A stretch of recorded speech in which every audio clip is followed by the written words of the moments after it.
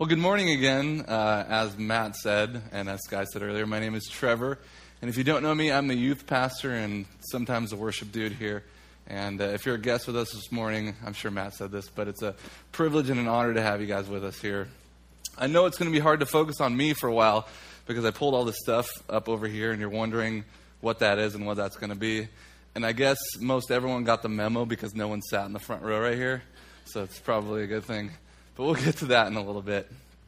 We've been talking about hope for 3 weeks now. This is our fourth week talking about hope. And if you missed, one of the first 3 weeks, they're really foundational, defining what hope truly is. Matt talked about how our hope is eternal and what our hope is in heaven and all those awesome things we get to look forward to. And how as we live our life, we should really be storing up our treasures of hope in eternity in heaven and not here on earth. So if you missed any of those, I would like to point you to explorecrc.com. Go onto our podcast, check it out because it's really awesome things. Hope is an encouraging, awesome subject, so check those out. They'll be worth your time. But have you noticed that the people today just desire hope, right? They just crave hope. All of us want hope. And they really get that in the movies. Most movies, they don't start sad and then end even more sad. There's usually a nugget of hope along the way, and people take heart and go after something.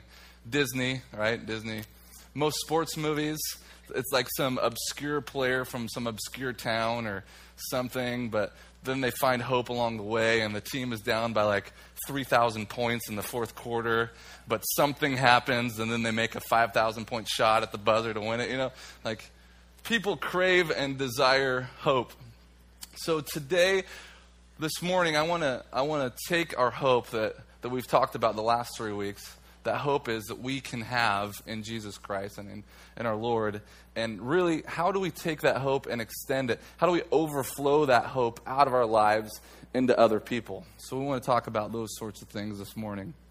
The verse I'm really going to be focusing on is in 1 Peter chapter 3, verse 15. And it says this in the NIV, "But in your hearts set apart Christ as Lord.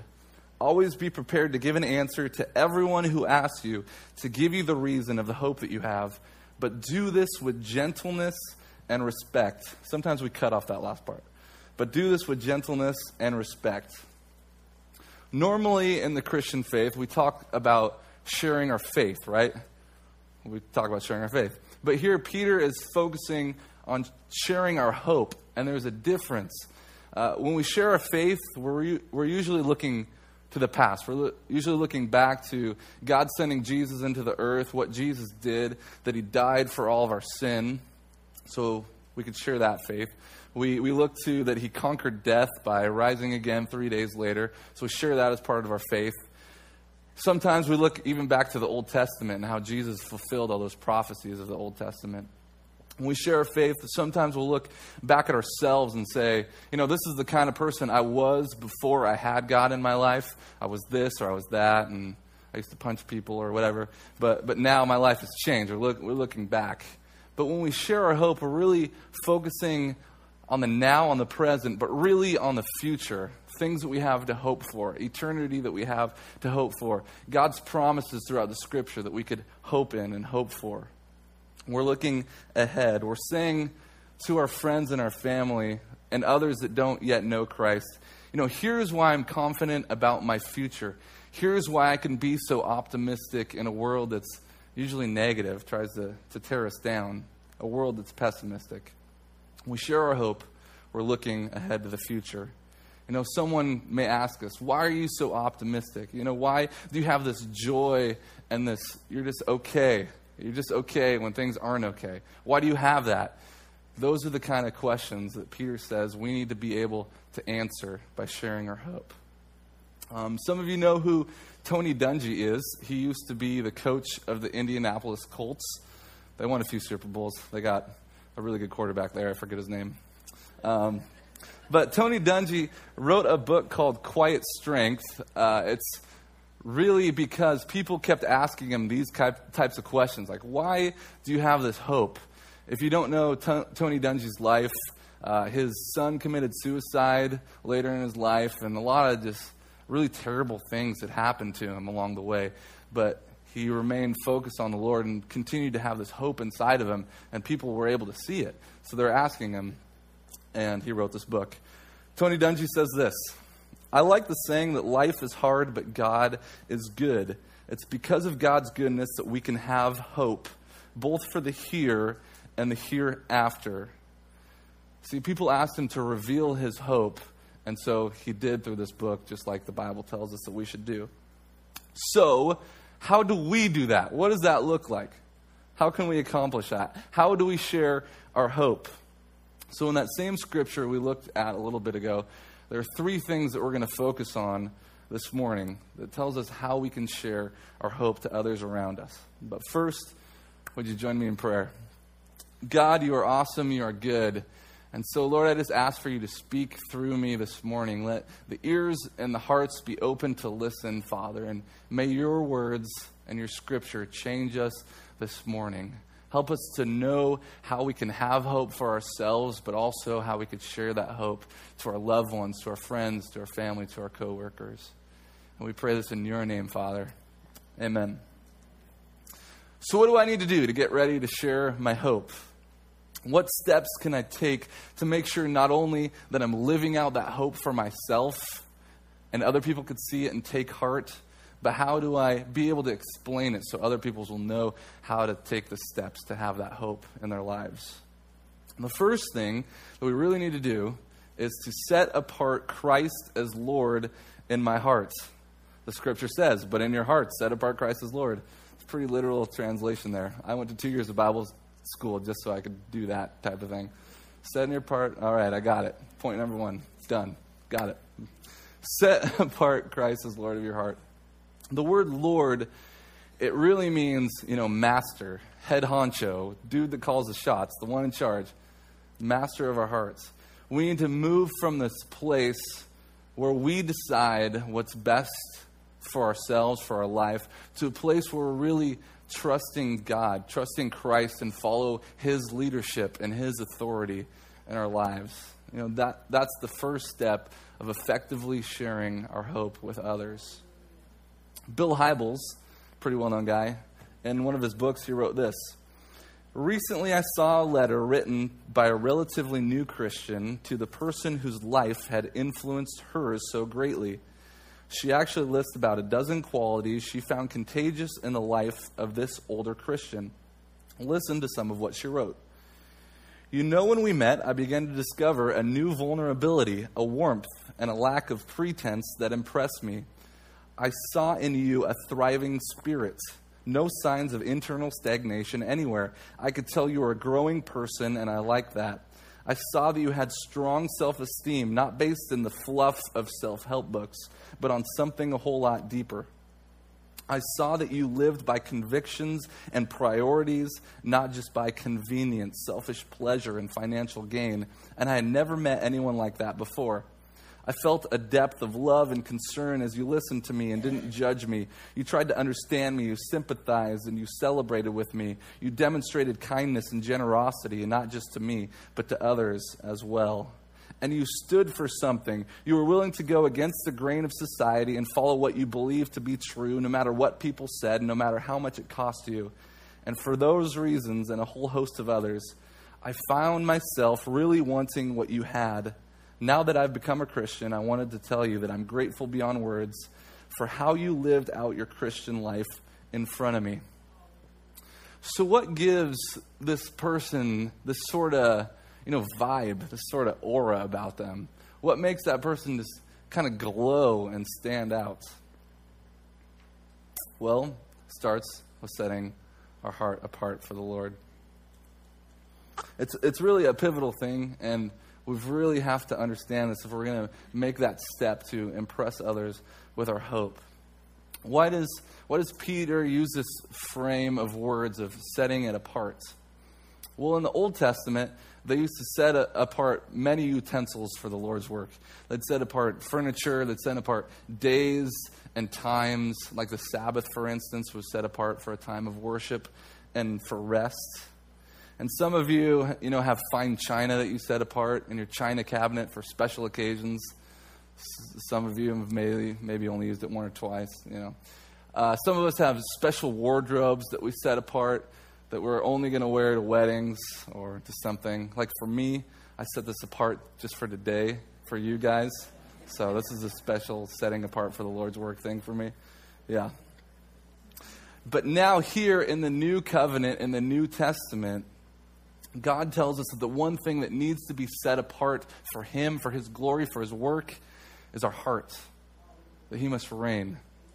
And in order for our lives to be attractive to others who do not yet know Jesus Christ, and I'm considering it a given that those of us who are Christ followers want others that are non-Christians to follow Christ, right? Matthew 28 was referenced earlier. We should want to share this hope that we have with others, so I'm considering that a given. But for that to happen, in order for others to want what we have, it begins when we have this, and I'll use royal terminology because apparently that's popular in today's culture. We're all concerned with happening over there. So we need to have this royal coronation in our heart, really where we're setting Jesus on the throne and crowning Him King and Lord over our lives and our decisions in our heart. Why our heart? Why our heart? What does the Bible have concerning this organ that pumps blood to the rest of our body? Like, what's up with that? Well, really, here it's talking about our emotions. The center, the core of our being, of who we are. When we're really committed to something, we say, I mean it from the bottom of my heart, because the top of my heart isn't very trustworthy. So from the bottom of my heart, I mean it. I don't know who came up with that. Or we say things like, I love you with all of my heart, right? Like with all that I am, the core of who I am, all that I am. This is the first step of sharing our hope. Christ must rule in our hearts. We can't rule, pleasures can't rule, others can't rule. God must rule in our lives. And this doesn't mean that we're going to be perfect because, everyone makes mistakes. But it does mean that we recognize God as the ultimate authority in our lives. We realize that we're much better off when we live the life that God wants us to live. And that's really what attracts other people to our hope, because they see Jesus in us. Because Jesus, was one attractive dude. I don't know if you know this, but Jesus was one attractive dude. That's why everyone on earth, when He was on earth, wanted to be around Him. Like crowds would come and flock around Jesus because they were attracted to His quality of life, to His hope, to the characteristics Jesus had. People wanted that for themselves, so they were drawn to Jesus. And it's the same thing. If we want people to see our hope, they need to see that Jesus in us, that quality of life, that hope, those characteristics that Jesus had, they need to see lived through our lives. If there's a contradiction between what I want to do and what God wants me to do, like, I don't know, God wants me to go to church and I want to sleep in. That's probably bad because I might get fired if I don't show up. But, if you get the picture, right? Yeah, you get what I'm saying? Like, all right, pick God's way over our own. You understand? Cool. The benefit for this is, people will really begin to see the hope inside of us when we practice this type of lifestyle. I mentioned Tony Dungy's book, Quiet Strength, earlier. And there's a chapter in there. He's talking about when he got drafted into the league, the NFL. And he got drafted by the Pittsburgh Steelers, the worst team of all time. I think everyone in this room would agree. And Tony Dungy was a cornerback, which is a defensive position. And at that time, the Pittsburgh Steelers had what they called the steel curtain. Some of you who are football enthusiasts know what the steel curtain is. But long story short, they're a bunch of pretty rough and tough hombres. Like, you would not want to go against these guys. Like, they would hit you and it'd be a career-ending injury. Like, that kind of brute force strength, scariness, mustache, the whole thing. So he went in with this precedent thinking there are going to be some pretty scary dudes on this steel curtain Steeler defense. But he ends up finding out that a lot of them are pretty intense Christians, and he gets invited to one of their in-depth Bible studies, I guess. And this is what he says. He says, I had known from a young age that I was going to heaven, but I had never fully engaged God and let Him direct my moment by moment until I see these other guys doing it. I had been a good kid by and large. I stayed out of trouble, was usually polite, and stood up for my values. Yet the concept of putting God first in everything I hadn't been my primary focus. Finally, I understood, and I started to move from being a casual Christian to a fully committed follower of Christ. And this is really where our hope begins. When we move from that casual Christian stance to a place where we're a fully committed follower of Christ, we're putting Him first in all of our decisions, and that hope is really starting to come out of us, and it's visible, and it's gleaming to other people.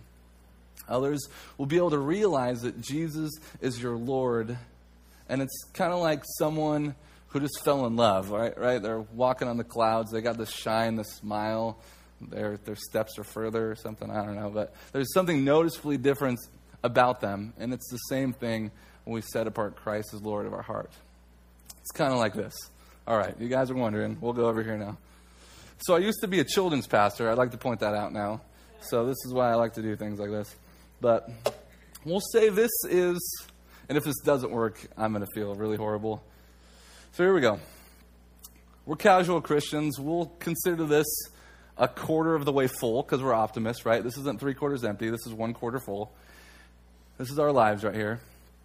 And really, when we make God the center of who we are, you know, the core of who we are first in all of our choices, and He begins to fill us up with that hope, His hope doesn't just fill us up to the top and then we're done, right? The hope comes out of us. It's visible. It's seen by others, and it can really flow into other people's lives. So I'm going to step back after this.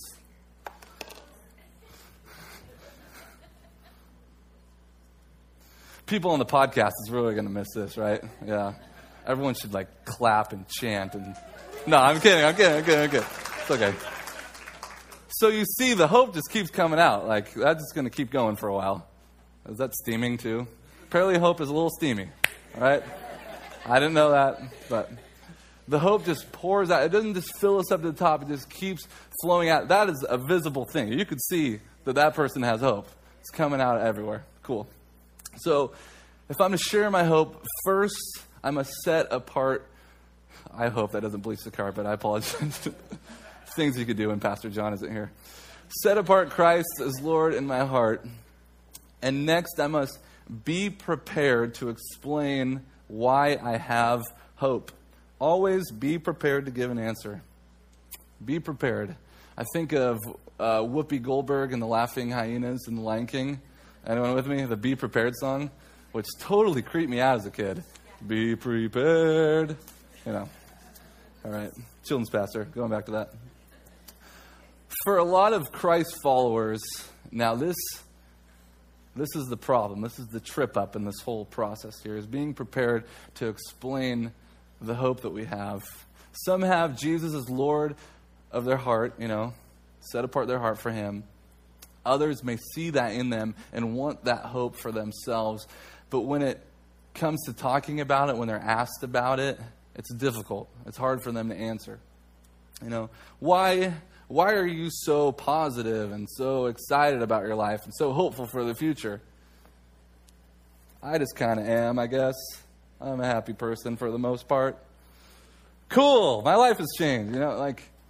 We need to be prepared for those types of situations, to give those types of answers.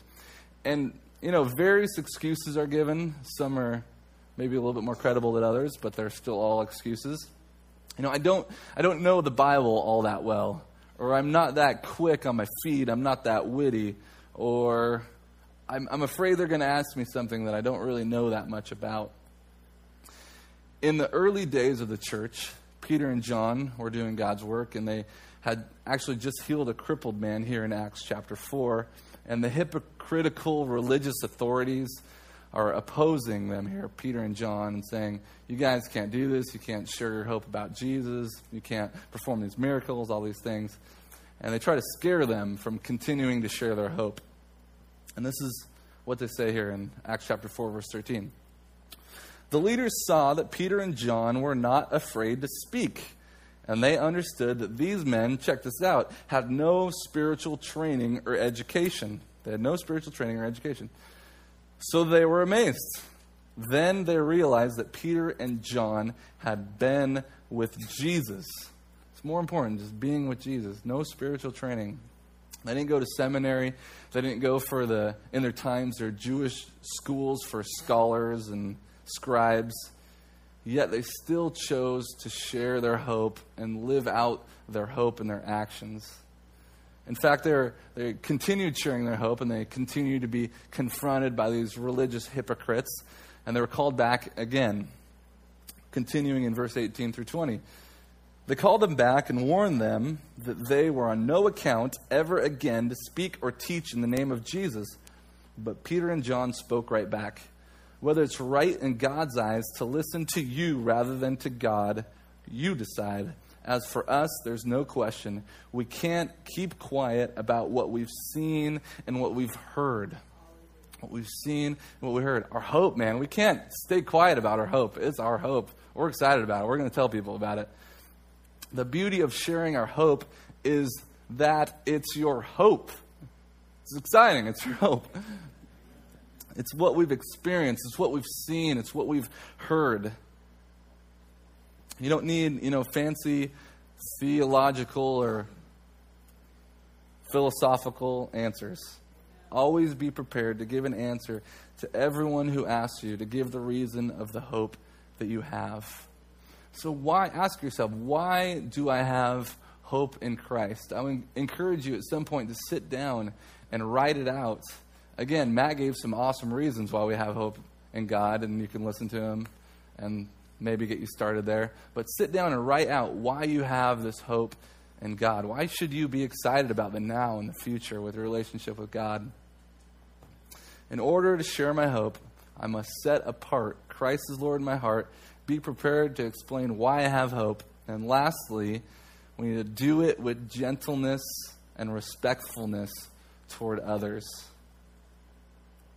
When I set apart Christ as Lord in my heart and I prepare myself to share my hope with others, I need to understand that how I share it is just as important as sharing it itself. That we really need to balance our enthusiasm with gentleness and respectfulness.